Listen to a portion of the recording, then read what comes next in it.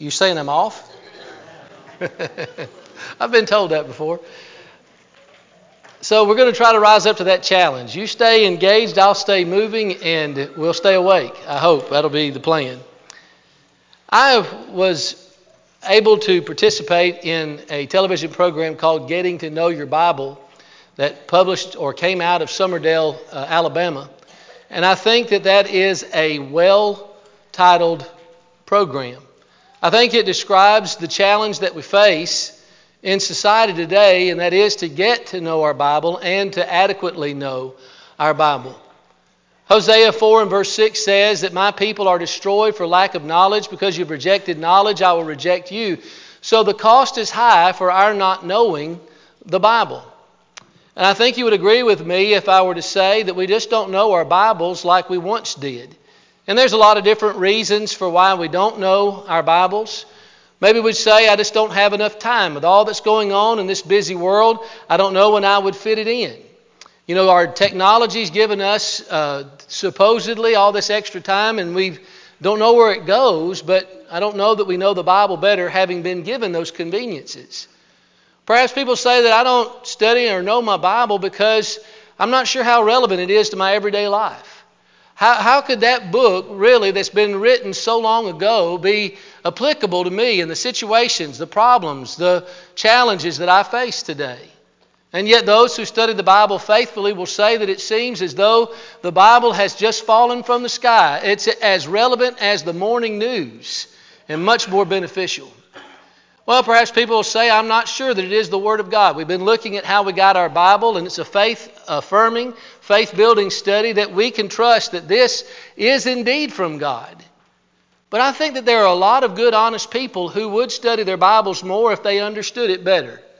They say it's a big book. I don't know how to sift through, sort through, and understand what the Bible is all about. It's 1,189 chapters, 31,104 verses. And it's not atypical for you to say, well, here's some names I'll throw out for you. How about Adam, Samson, David, Peter, Job? Where do they all fit together? People say, I just don't know how to untangle all of that. We're talking this year about engaging everyone for eternity. And if we're going to engage everyone for eternity, I do believe that it's important for us to be able to make an apologia, a defense of our faith, as 1 Peter 3 verse 15 tells us that we should. We do so with meekness and fear, but it begins with having a knowledge of what God's Word has to say. And the thing is, you think of who the greatest Bible scholar is that you know, the one who knows the Bible the best. They're going to always be studying and never get to the end of or exhaust the riches of God's Word. But what we can do is that we can understand the Bible as a whole. And if we understand the Bible as a whole, we can sit down and we can begin to make a lifetime of putting the meat on the skeleton of those bones. But what we need to do is not only know this, but share this, because there are people who are going to give an account. Jesus says in John 12:48, the word that I have spoken, the same will judge you in the last day. So what I'd like for us to do is to take a few moments and look at the skeleton to see what God's Word is all about, and then to walk through all of that. It will provide a means, I believe, for us to be able to share with the lost people in our lives who would study the Bible if they knew the Bible, and it will allow us to kind of figure out where all of it fits together. And the place that we begin as we study that is to look at the very theme or the idea of the Bible itself. And as we look at that theme, it is the salvation of man through Christ to the glory of God. No matter where you're looking in Scripture, if you are studying in Genesis or in Malachi, Matthew, Revelation, or any point in between, you are seeing unfold this theme, that we're sinners in need of salvation. It doesn't matter what color you are, how much money you make, where you live, when you live, you need salvation. And the Bible is devoted from beginning to end to addressing that very subject. But how? Or through whom, perhaps, is the better way to ask this. The salvation that we need comes through the person of Christ. Jesus Christ is the hero and the centerpiece of the Bible. When you think about the fact that Christ is the one about whom this book is written, it helps us to look at the Bible historically. And the Bible is a history book. It has geography, it is subject to archaeology, it has science and scientific foreknowledge. Every way that you could measure a book historically, it has people, places, and things. Then that history has to have a focal point. When we think about our nation, our history has a focal point. Perhaps it's the Constitution, or perhaps it's the Revolutionary War, or the Civil War, or some event. The Bible has a focal point, and it's Jesus. It is the task of the Bible to tell us that our salvation comes through a historical figure, one who is in eternity with God, deity, but one who became man and who died in our place. And it is for the glory of God. The Bible is written to explore the theme of our salvation through the person of Christ so that God is glorified. You saw in that passage that Cason read so well a moment ago that we have glory. At the end of that chapter it says, to him be glory in the church by Jesus Christ. God made us of all creation in his image, and only us. And when we are doing what's right in his sight, we bring him glory. When we sin, it's a reproach on him. But when we are right in his sight, then we bring him glory. It's hard for me to understand that fully. I understood something about that when we brought Gary into this world, and Dale and Carl. When you see that newborn child, and that child is going to fall short. But when that child says, I love you on its own initiative without being prompted, that voluntary love was glorifying. It reflects on us well. And in a more infinite sense, when we obey Christ and we become his children, we bring a glory to God. Now, I said a moment ago that the Bible is a book of history. It is his story. And that skeleton that I want us to walk through real quick is that skeleton from Genesis to Revelation that will help us to know and to share what the Bible is all about. When we come to the Bible, the first thing we see is that it's revealing to us that the Messiah is needed. That's Genesis chapter 1 through chapter 3 and verse 14. We can remember the first 3 chapters of the Bible with 5 P's. There's the people, Adam and Eve. There's the place. They're in the Garden of Eden. There's a precept. Don't eat of the fruit of the knowledge of good and evil. There's a penalty. In the day that you eat thereof, you'll surely die. And there's a presumption on Adam and Eve's part. They did it. And as a consequence, they're separated from God. If we understand the Bible right, God created us in sinless perfection without any separation from him. God could fellowship with us, but when the decision was made for us to sin and to fall short of the glory of God, there's a separation between us and God.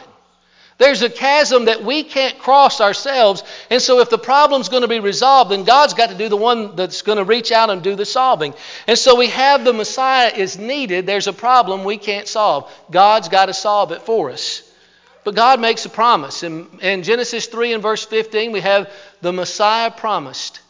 You may remember in Genesis chapter 3, after Eve is deceived and she partakes of the fruit of the knowledge of good and evil, she gives to her husband, that God comes to them in the garden and he addresses Adam first. Adam abdicates his responsibility. God speaks to Eve and she blames the serpent. Finally, God speaks to the serpent, and it's in Genesis 3:15 that he says, I will put enmity between you and the woman, between your seed and her seed. It shall bruise your head and you shall bruise his heel.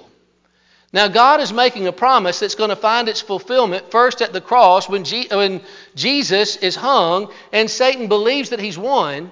Jesus, the Son of God, is killed on a cross. But when Jesus comes out of the grave the third day, that curse of sin is undone.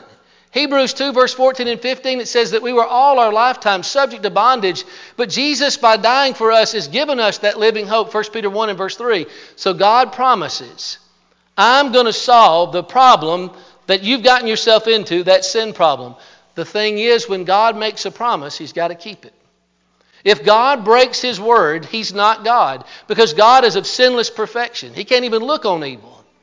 And so starting in Genesis 3:15, at the very beginning of the Bible, God is setting in motion a promise that he is going to build a bridge that will allow us to be reconciled to God. So we have the Messiah's needed, and then the Messiah's promised, and then we have the Messianic genealogies. God is in a building project. He is going to span that chasm of separation between us and God. And He's going to do it in time. He's going to do it through generations. And so we see those first 10 planks on the bridge that lead us to Christ.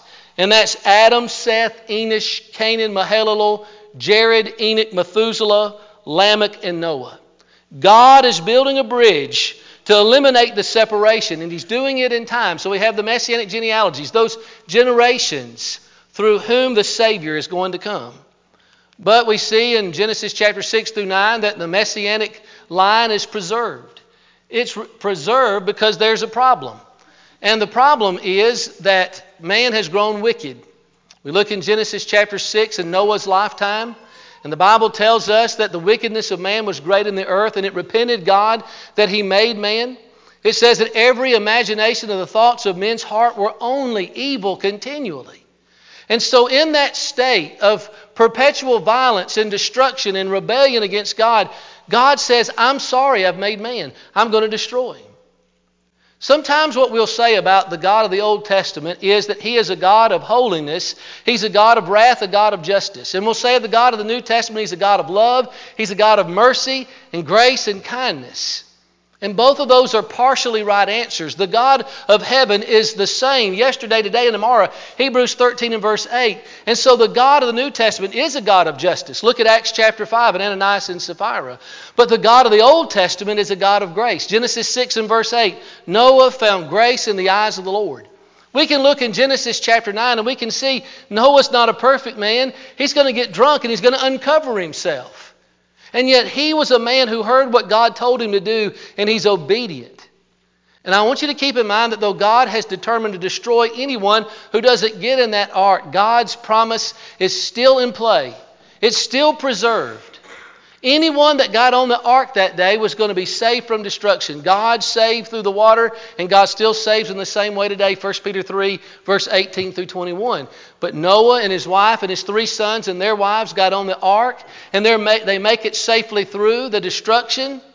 2 Peter chapter 3 says God will never destroy the earth with water again. And on the other side of that, God's promise is still intact. It's still going to come to fruition. We see next that we have the Messianic genealogies.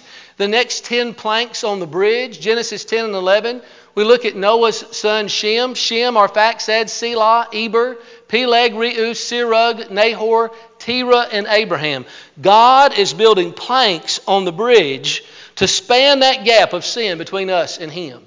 That's Genesis chapter 10 and 11.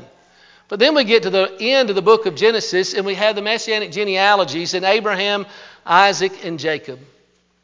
God makes multiple promises to Abraham. He says, I'm going to make of you a great nation. And then He says, out of your seed, all the nations of the earth will be blessed. God has bound Himself to 2 promises. A promise that He has to keep if He's God. Now we think about what it takes to be a nation. To be a nation, you got to have people, you got to have a law, and you got to have territory. So the rest of what we see in what we call the Pentateuch, the first 5 books of the Bible, show God fulfilling that nation promise. And so we have the Messianic nation by way of the people in Exodus chapter 1 through 19, where Moses goes to the Pharaoh and he says, let my people go. And ultimately God demonstrates His power. And after the 10th plague and the Passover lamb, they're on their way to the promised land. The people are formed in Joseph's lifetime. Do you remember Joseph is sold into slavery? And as he is a slave and forgotten by God, there's a famine and his family comes to the land of Egypt and they settle in a place called Goshen. It's where they would tend sheep. And there they grew from 70 to the book of Exodus and the book of Numbers tell us to over 600,000 fighting men. And so they've grown into this great nation. We see that starting in Exodus 1 when the children are coming so prolifically. Well, Pharaoh lets them go and they're on their way to the promised land. And we see the Messianic nation by way of law. That's in Exodus chapter 20 through Deuteronomy. Where Moses goes up on Mount Sinai and he receives the covenant, the tablets of stone. He comes down and he consecrates that covenant with blood. He sprinkles blood on the stones and he sprinkles it on the people. There's an agreement with them and God. And so God now has a law to govern His people. Now he also wants to give them a land. But you remember in Moses' task of leading them into the land of promise, that they send 12 spies to spy out the land of Canaan, the land that God has promised to Abraham. And as they go, they come back and they say it's a great place, but there's giants there and we're going to be grasshoppers in their sight and our sight. And they say we're not going to go. And that generation is slaughtered in the wilderness. The next generation, Joshua's generation, although Joshua was older than them, Joshua was the one given the task to take them into the land. And so we have the Messianic nation by way of the territory. That's the book of Joshua. He comes in first and he takes out Jericho, which we talked about this morning. He takes the stronger south, the weaker north, and they have now conquered the land that God has promised to Abraham. God is a God who keeps his promises. And so the promise that there's going to be a great nation has been fulfilled. It's the nation of Israel, God's Old Testament people. It's not his promise in the future. There's not going to be a restoration of Israel at the end of time. This was where that promise was fulfilled. Then we'll notice that there's the Messianic nation before it becomes a kingdom, and that's the period of the Judges. Judges, Ruth, through 1 Samuel chapter 8. There's the song, sometime I'm not going to sing it, but there's the song we sing, Othniel, Ehud, Shamgar, Deborah, Gideon, Abimelech, Tola, Jair, Jephthah, Ibzan, Elon, Abdon, Samson, Eli, and Samuel. Just strike out Abimelech. He was a usurper. He's not a judge, but the other ones are. And they were people that God sent in to deliver God's people, to keep them together in 325 years after they take the nation, before Saul takes the throne. But there are people who are characterized as a people who did what was right in their own eyes. Judges 17:6 and Judges 21 and verse 25. And so through that period of time, they hold together with that common heritage. And in Samuel's lifetime, Samuel's sons are not living righteously. And so the people come and say, your sons are not following in the ways of God. And by the way, all the nations around us have a king. We want to be like them. Samuel felt personally rejected. But instead he goes to God and God says, they haven't rejected you, they've rejected me. Give them what they want. Listen, God always wants to be the king. He doesn't want any substitute. He wants to rule our lives, but he'll let us do what we want to do. And so what happens is he allows Israel to have a king. And so we have the Messianic kingdom, the united kingdom. And that's covered for us in 1 Samuel chapter 9 through 1 Kings chapter 12. And it falls in 3 reigns: Saul, David, and Solomon. And it's during this period of time, by the way, that the books of Psalms and Proverbs and Ecclesiastes and Song of Solomon are written. That's the poetic books of the Old Testament, the wisdom literature. The book of Job probably belongs to the time of Genesis in the patriarchal period. But what we learn here is that unity can only last so long. You have Saul, a man who rejects God, disobeys God. God says, I'm going to have a man after my own heart on the throne. David reigns for 40 years, and then Solomon reigns for 40 years. And Solomon's heart was taken away from God by those women in his life that took him away from God. 1 Kings chapter 11. And so God divides the kingdom. He is going to punish Solomon's heirs for Solomon's idolatry. But because of David, the man after his own heart, he's going to leave him a tribe. And so we have now the united kingdom becomes the divided kingdom. The Messianic kingdom, the kingdom divided. And this is discussed for us in 1 Kings 12 through 2 Kings chapter 17. You have the 10.5 tribes to the north that keeps the name Israel. You have the tribe and a half to the south that takes the name Judah because of the biggest tribe, the tribe of Judah, David's tribe. And in that northern kingdom, you have 19 kings to sit on the throne of Israel. Not one of them is righteous. Not one of them is. And so in that period of time, God sends such prophets as Isaiah, Hosea, Joel, Jonah, Amos, and Micah, saying, come back to God. Repent. Live in a way that's right. Not one righteous king. And so in 722 BC, the Assyrians come down and they take Israel into captivity. Kill them, destroy them, or they intermarry. Those 10 tribes are gone. All we have now are those southern tribes. But remember, God is in a bridge building process. He is going to fulfill His word, bring Christ into the world so that we can be reconciled to God. But 10/12 of that nation through whom the Savior is going to come are gone. But God's promise is still intact. God is a God who keeps His promises. And His promise is still going through those southern tribes. And we have the Messianic kingdom, Judah alone. And that's the rest of the Old Testament. That is 2 Kings 17 through 2 Chronicles chapter 36. And really it divides into three categories. The rest of the Old Testament, and it all centers around Babylon. It's before, during, and after Babylonian captivity. Before Babylonian captivity, there are a little over 20 kings that come to the throne in Judah. 5 or 6 of them are righteous, but most of them are wicked. And as a result of this, God begins to promise that they're going to go into captivity. Before Babylon, you have Jeremiah, Obadiah, Nahum, Habakkuk, and Zephaniah, those Old Testament books that are pointing to Judah saying, repent and return to me. They don't. And so for 70 years, they go into Babylonian captivity. From 606 BC to 536 BC, they're out of their homeland. They build houses. They intermarry. They marry in foreign places, and there's to settle there. And it's during that time that Ezekiel and Daniel write their books. It's incredible that Ezekiel and Daniel say, you're going to go back to Judah. You're going to go back to your land. But most of their books look beyond that land and look ahead to Christ. It's remarkable to me that when the people of God are so far away from home, God's trying to point them beyond just going back to where they were. He's trying to take them further to somewhere better. And so Ezekiel and Daniel both have a lot of allusions to Christ and the church.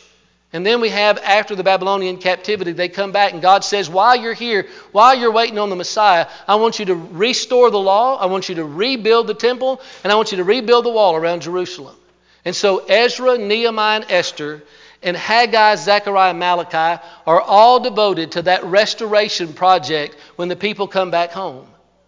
But then we have the Messianic kingdom between the Testaments.